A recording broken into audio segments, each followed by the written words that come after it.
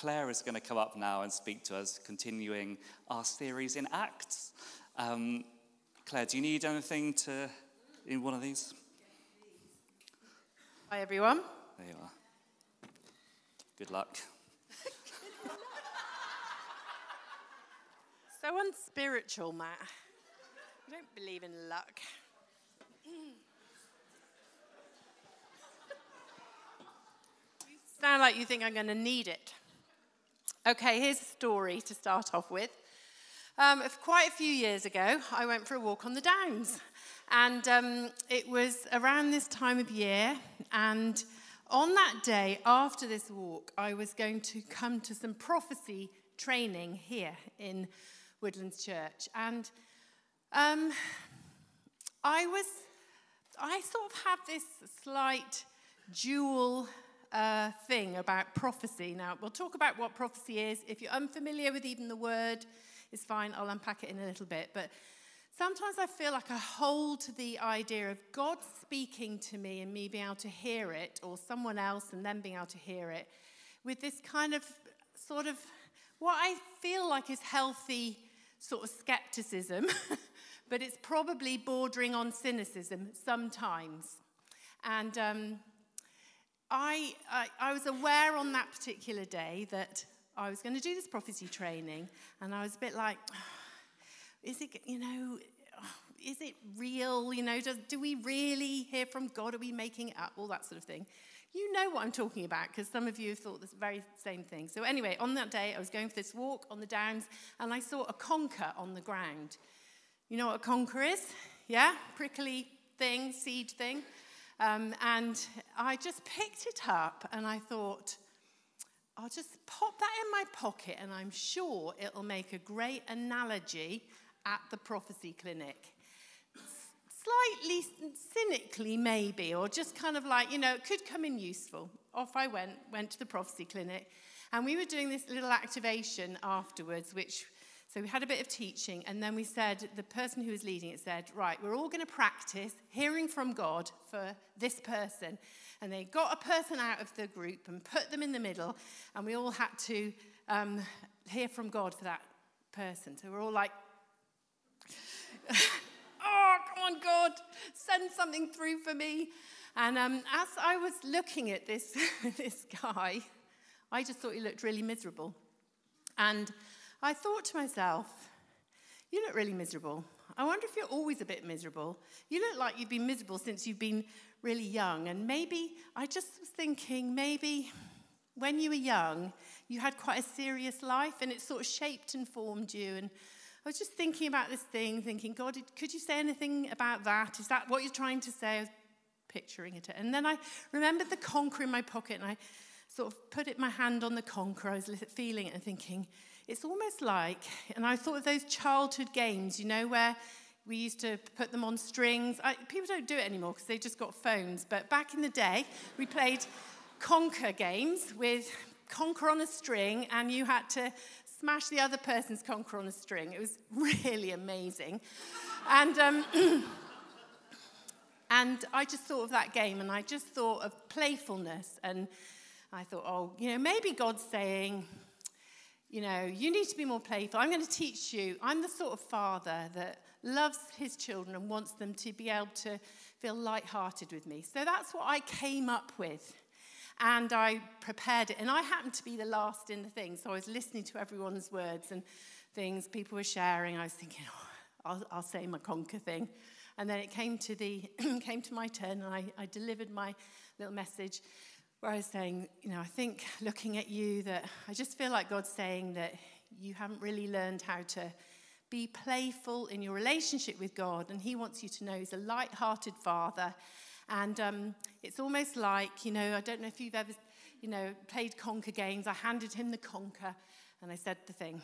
And then we went round and we had a little bit of feedback. So everyone got a bit of feedback about whether their word was relevant to the guy. And when he got to me, he said, you're really right. I am a very serious person. I'm actually a bit miserable a lot of the time, and I struggle with depression, and I feel like I don't relate to God in the way that you have said. But I've been saying to God, I need to know what it means that you're my father. And then he said, and I'm from South Africa, and I've only been here a few months, but we don't have conker trees in South Africa. But in the last 24 hours, 3 people have handed me a conker and told me about the conker games that you all play here.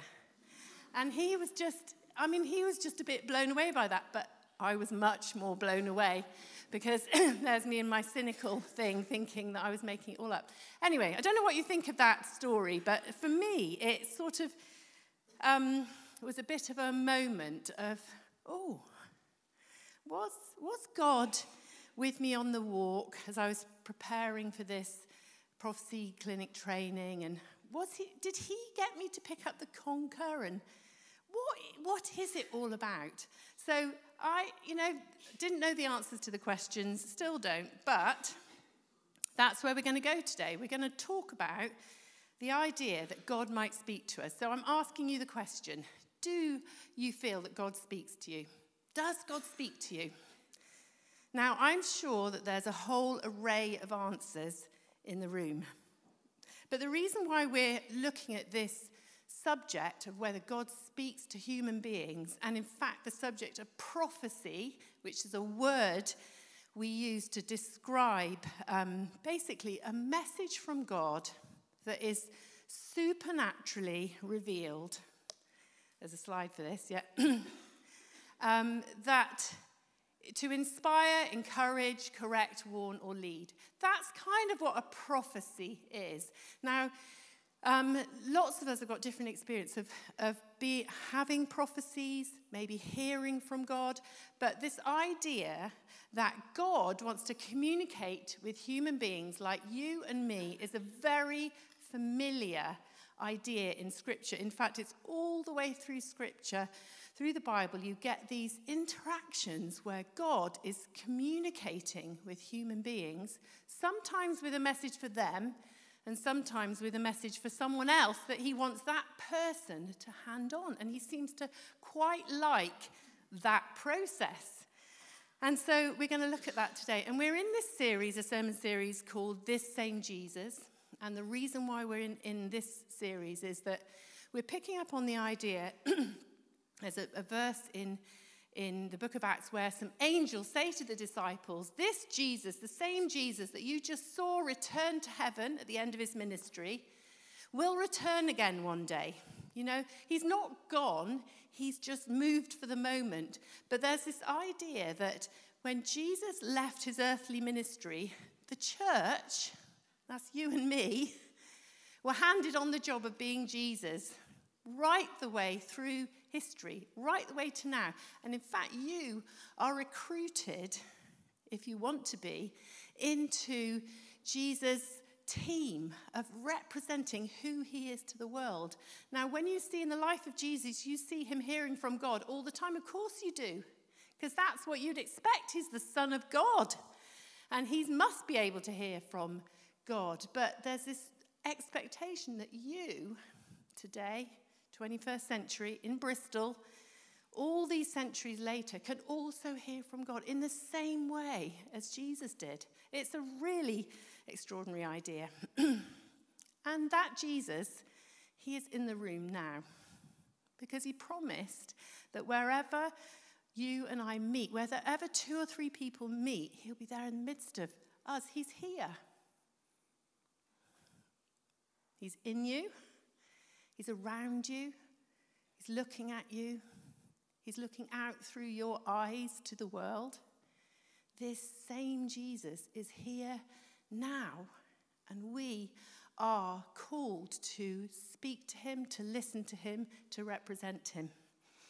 And one of the things we love to do here is try and listen to God and hand on some of the things that we sense. There was one time then when I was preaching, and at the end of the preach, just like this, I just had this feeling that there was someone in the room who had really bad nosebleeds.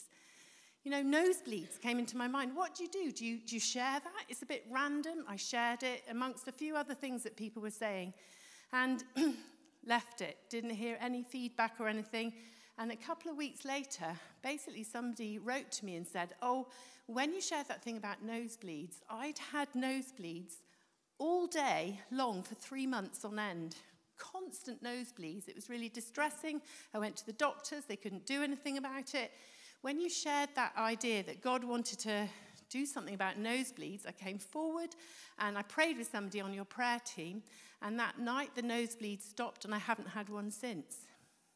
Again, it's just like, what is going on there? You know, and I was actually really glad that I didn't pray for the person because, you know, it's part of the idea is that the body of Jesus, the body of Christ, the church, everyone gets to have a go. It doesn't matter who it is that prays, because if God is communicating something about healing, he's on it. And he's on it tonight. Jesus wants to do some things in the room amongst us this evening. And Jesus promised that his sheep will hear his voice. He talked about himself as a shepherd with sheep. He said that we're like his sheep. And he said, they'll know my voice and they'll be able to follow me. There's a slide for that. That my sheep know my voice and I know them and they follow me. It's a normal idea in the New Testament that we can hear from God in various ways. And so we're going to talk a little bit about one of those ways, prophecy, in a minute, but just a couple of things to say that we are absolutely passionate about the Bible here at Woodlands Church as well. And we believe that the Bible is one of the ways that God speaks to us. And it's a normal part of the Christian life to hear God speaking to us through the Bible. And there's many references in the Bible about the community of the new believers after Jesus returned to heaven, actually looking at their own scriptures, their Bible, the Old Testament actually, and for reference points. How do we do this? What do we do next? Should we allow Gentile believers, non-Jews, to be part of Christianity? Is that a thing? And then they look back into the Old Testament and they find the prophet Amos, and he said there's going to be a time when Gentiles and Jews will come together. So they thought to themselves, okay, we'll follow what the Bible says. Let's radically change this new religion, Christianity, that's emerging, and make it for the whole world. You know, that is normal Christianity, to follow what the Bible says. And in fact, put your hand up if you've ever felt God speak to you through the Bible. Stick it right up in the air. Right, look. We're a community who believes that God speaks through the Bible. Second way that God also speaks is through our consciences. I'm not going to ask you if God's ever spoken to you through convicting you through your conscience, because it's all about the naughty stuff, isn't it? And, all of us have had this sense, that God will sometimes convict us through and just give us a sense there's something wrong here. You've done something wrong. You've overstepped a mark. You've hidden something or you've told a lie, or that, and your conscience has kind of just convicted you from the inside. That's a way that God will speak to us. But the third way that we talk sometimes is about prophecy. And Paul, the apostle, he said, pursue love, pursue all the spiritual gifts, but especially pursue prophecy. He still seemed to mark it out as a bit special. Why? Well, we'll unpack that. What we're going to do now is we're going to just read a little bit from a very familiar bit of the Bible from Acts chapter 2, which is a moment in the Bible. Now, the Bible is full of moments. The creation of the world is a moment. And some of these moments are obscure, but some of them are so full of drama and significance and this feeling that everything has changed after this moment, that it's worth pausing and thinking, wow, this moment really defines my life, the church's existence, who I understand myself and the church to be in 21st century Bristol. This is a moment. We're going to look back 2,000 years ago at this moment and just try and sense what God was doing as this unfolded. So this is Acts chapter 2. Again, very familiar. When the day of Pentecost came, they were all together in one place. And suddenly a sound like the blowing of a violent wind came from heaven and filled the whole house where they were sitting. And they saw what seemed to be tongues of fire that separated and came to rest on each of them. All of them were filled with the Holy Spirit and began to speak in other tongues as the Spirit enabled them. Now they were staying in Jerusalem, God-fearing Jews from every nation under heaven. There was a festival going on. They were all coming from all over the place, from other countries, gathering in Jerusalem. There were thousands of them. And these people, when they heard the sound, presumably, of the wind, the violent wind, and the commotion that was breaking out, a crowd came together in Jerusalem in bewilderment, because each one heard their own language being spoken. Utterly amazed, they asked, "Aren't all these who are speaking Galileans, local boys? And then how is it that each of us hears them in our native language?" Amazed and perplexed, they asked one another, "What does this mean?" Some, however, made fun and said they've had too much wine. Then Peter stood up with the 11 and raised his voice and addressed the crowd, saying, "Fellow Jews, and all of you who live in Jerusalem, let me explain this to you. Listen carefully to what I'm saying. These people are not drunk, as you suppose. It's only 9 a.m. No, this is what was spoken by the prophet Joel. In the last days, God says, I will pour out my spirit on all people. Your sons and daughters will prophesy. Your young men will see visions. Your old men will dream dreams. Even on my servants, both men and women, I will pour out my spirit in those days, and they will prophesy." It's this moment that changed everything. That changed a group of people from being scared, waiting in a room, not knowing what to do, to bursting out of a building and causing a commotion that a few weeks before they'd have been terrified to do, because they were scared that they were going to be put to death like Jesus was. This thing had happened to them. And I'm just going to pull out 3 things from that little passage that will teach us something about prophecy, because it's emphasized here by the prophet Joel, a few hundred years before, had looked forward to this moment where everything would change and said that the Spirit of God would be poured out on all people, young and old. You're all here. You're all covered. Men and women, young and old. And the Spirit would be poured out and they will prophesy. It's an amazing moment. So one of the things that really struck me when I was reading it was this conversation that's going on in the background with the people listening, saying, how is everyone hearing everything? How come I'm hearing it in my own language? And then there's this other conversation going on, people saying, well, maybe they're just drunk. I mean, that doesn't really make sense to me, if I'm honest, because not that I am drunk ever, but if I was drunk, I know I wouldn't be able to speak another language. It's hard enough to do when you're sober. But there's something here happening where everyone gets to hear something communicated directly to them in their own language. And I think that is God showing his heart for everyone. He wants everyone to know him. He wants all the people around you, all the people that you know, every person in this city to know him. And he wants to speak their language. He doesn't want to just babble on his own and hope that people will come to him. He wants to speak their language, and he wants you to be someone who speaks the language that goes to the far corners of the earth. And that is what the gift of the Spirit did to these people. It actually spoke right into people's lives. And a lot of us say, well, it's not that easy to hear God. God wants to make it easy for us to hear him. And in a way, we who know God, who walk with him, who want to know more of him, I think God is saying to us, will you do the hard work of learning to hear my voice?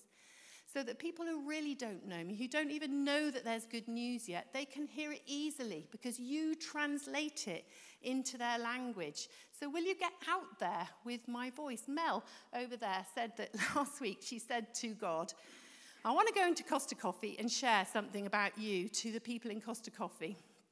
So she said to God, can you just give me a couple of things, a name and a thing? So she listened for a minute, and she got a name, and then she got a thing, like a little sort of situation. And she went in and she bought a cup of tea. Didn't really want a cup of tea, but she just wanted to get in there. And as she was paying for it, she said to the person who's checking her out, said, "I don't suppose your name is this name?" And the girl said, "Yeah, that is my name." So, encouraged, she said, "I don't suppose this is happening in your life, is it?" And she shared a situation that she felt God had shown her. And the person said, "How did you know that?"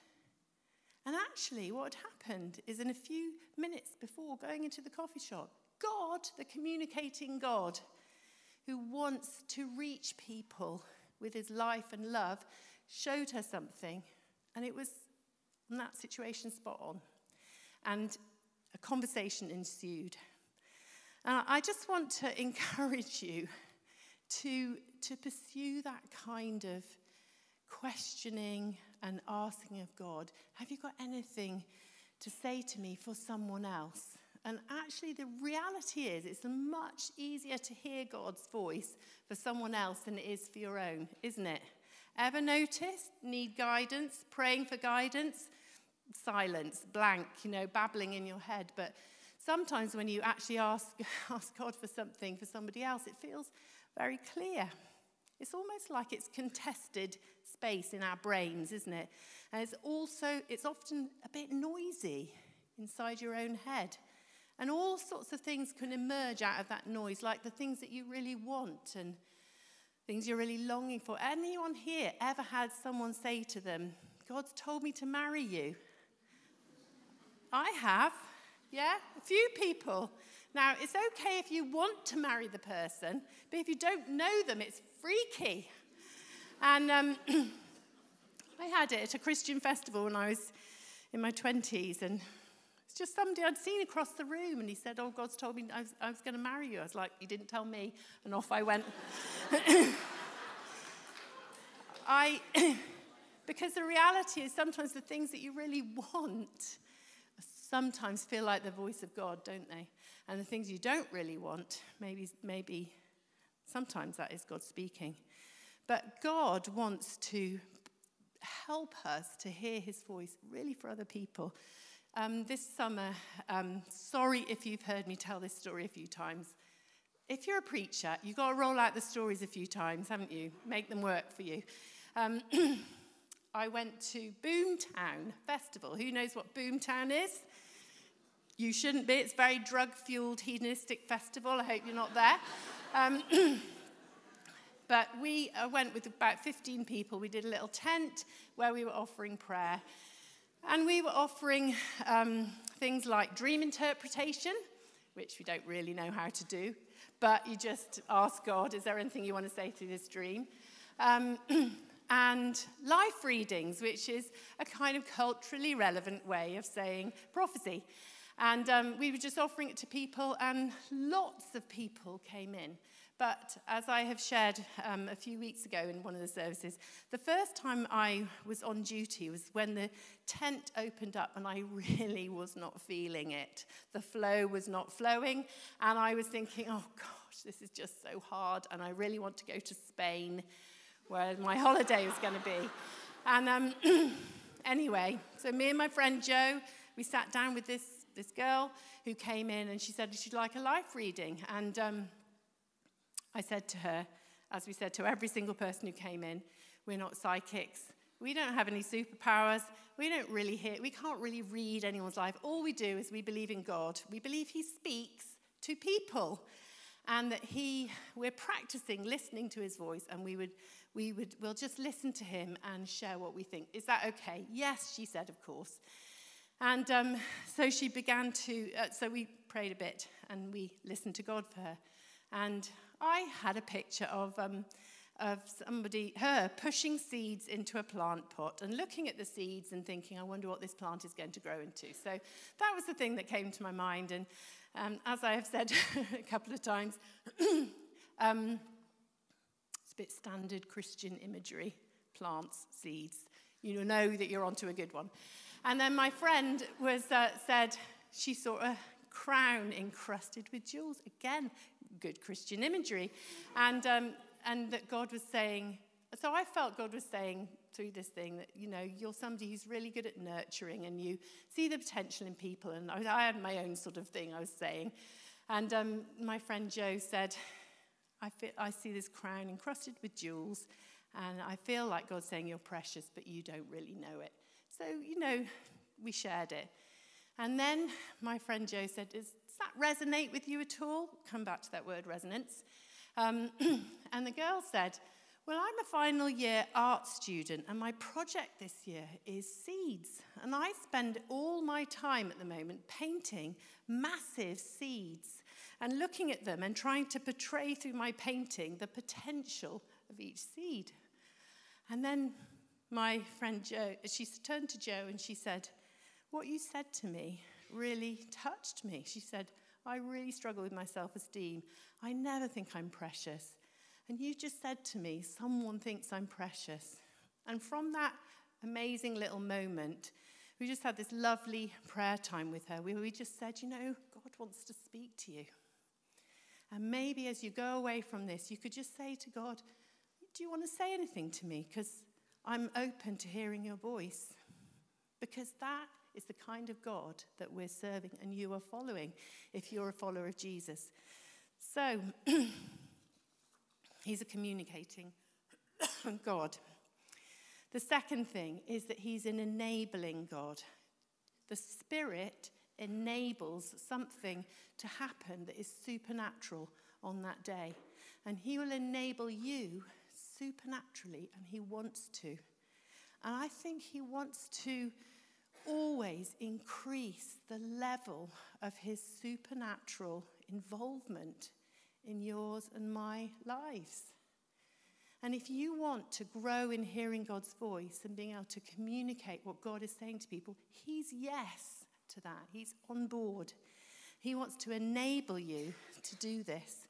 And Peter, when he gives this little sermon off the back of all of this commotion, he says, something, you've got your interpretations of what's going on, but our interpretation is we are just living out a prophecy from a few hundred years ago from a famous prophet of the Israelites, the prophet Joel, who said that one day God was going to pour out his Spirit on all people, young and old, men and women, that they would prophesy.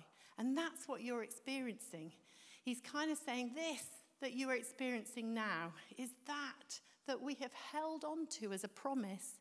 We're actually living it out. And prophecy is for that moment. It is for revealing God, who he really is. Here's 4 things that prophecy is meant to do. It's meant to reveal the Father. There are people in this room tonight who actually don't really know the Father. Like my friend in that first story, they don't really know that God likes them and loves them unconditionally and wants to heal them and set them free. That is the sort of God that we are following. And there are many people who don't know that. So it reveals the Father. The second thing, there's this sense of being known and loved.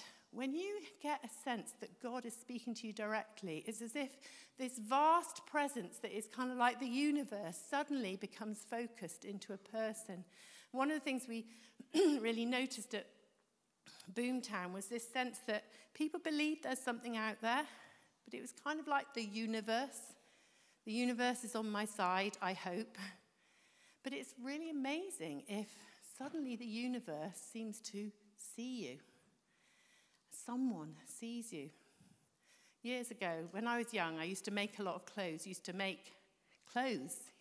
Not go to the shops, but I would actually sew clothes and make them. And one of the things that I really loved when I was making clothes was cutting fabric. And if you've ever done this, you'll know what I mean. But fabric scissors, when you cut through fabric, it's an amazingly satisfying crunching sound. And I was praying for this one girl at Boomtown, and as we were praying and being quiet and listening, I just had a picture of fabric and this crunching sound. That was all I had. And so I just said, I've just got this. mean anything to you? Resonate at all? And she said, oh, I'm a textile and fashion student. I'm spending all my days doing the same sort of things, spending all my days cutting up fabric. I know exactly what you mean, that sound. And that was it. That was the sort of the sense of, that's called a word of knowledge, where God supernaturally reveals something to you that you couldn't really have known any other way. And there's no more information than that. The next thing that needs to happen is for the person who delivers the word of knowledge to say, God knows you. He sees you. He gets you. He knows what it's like for you in your life. And you can explain what that looks like. What else does it do? It imparts hope for the future, for change and for freedom. And sometimes prophecy can just bring a bit of gentle insight into the root causes of issues and struggles. Who doesn't need that every now and again? Sometimes in wholeness, our prayer ministry team, they love to listen to God and actually just share things that might be causes, reasons, the roots of the things that have accumulated in our lives and have tripped us up. So prophecy is for all of those things.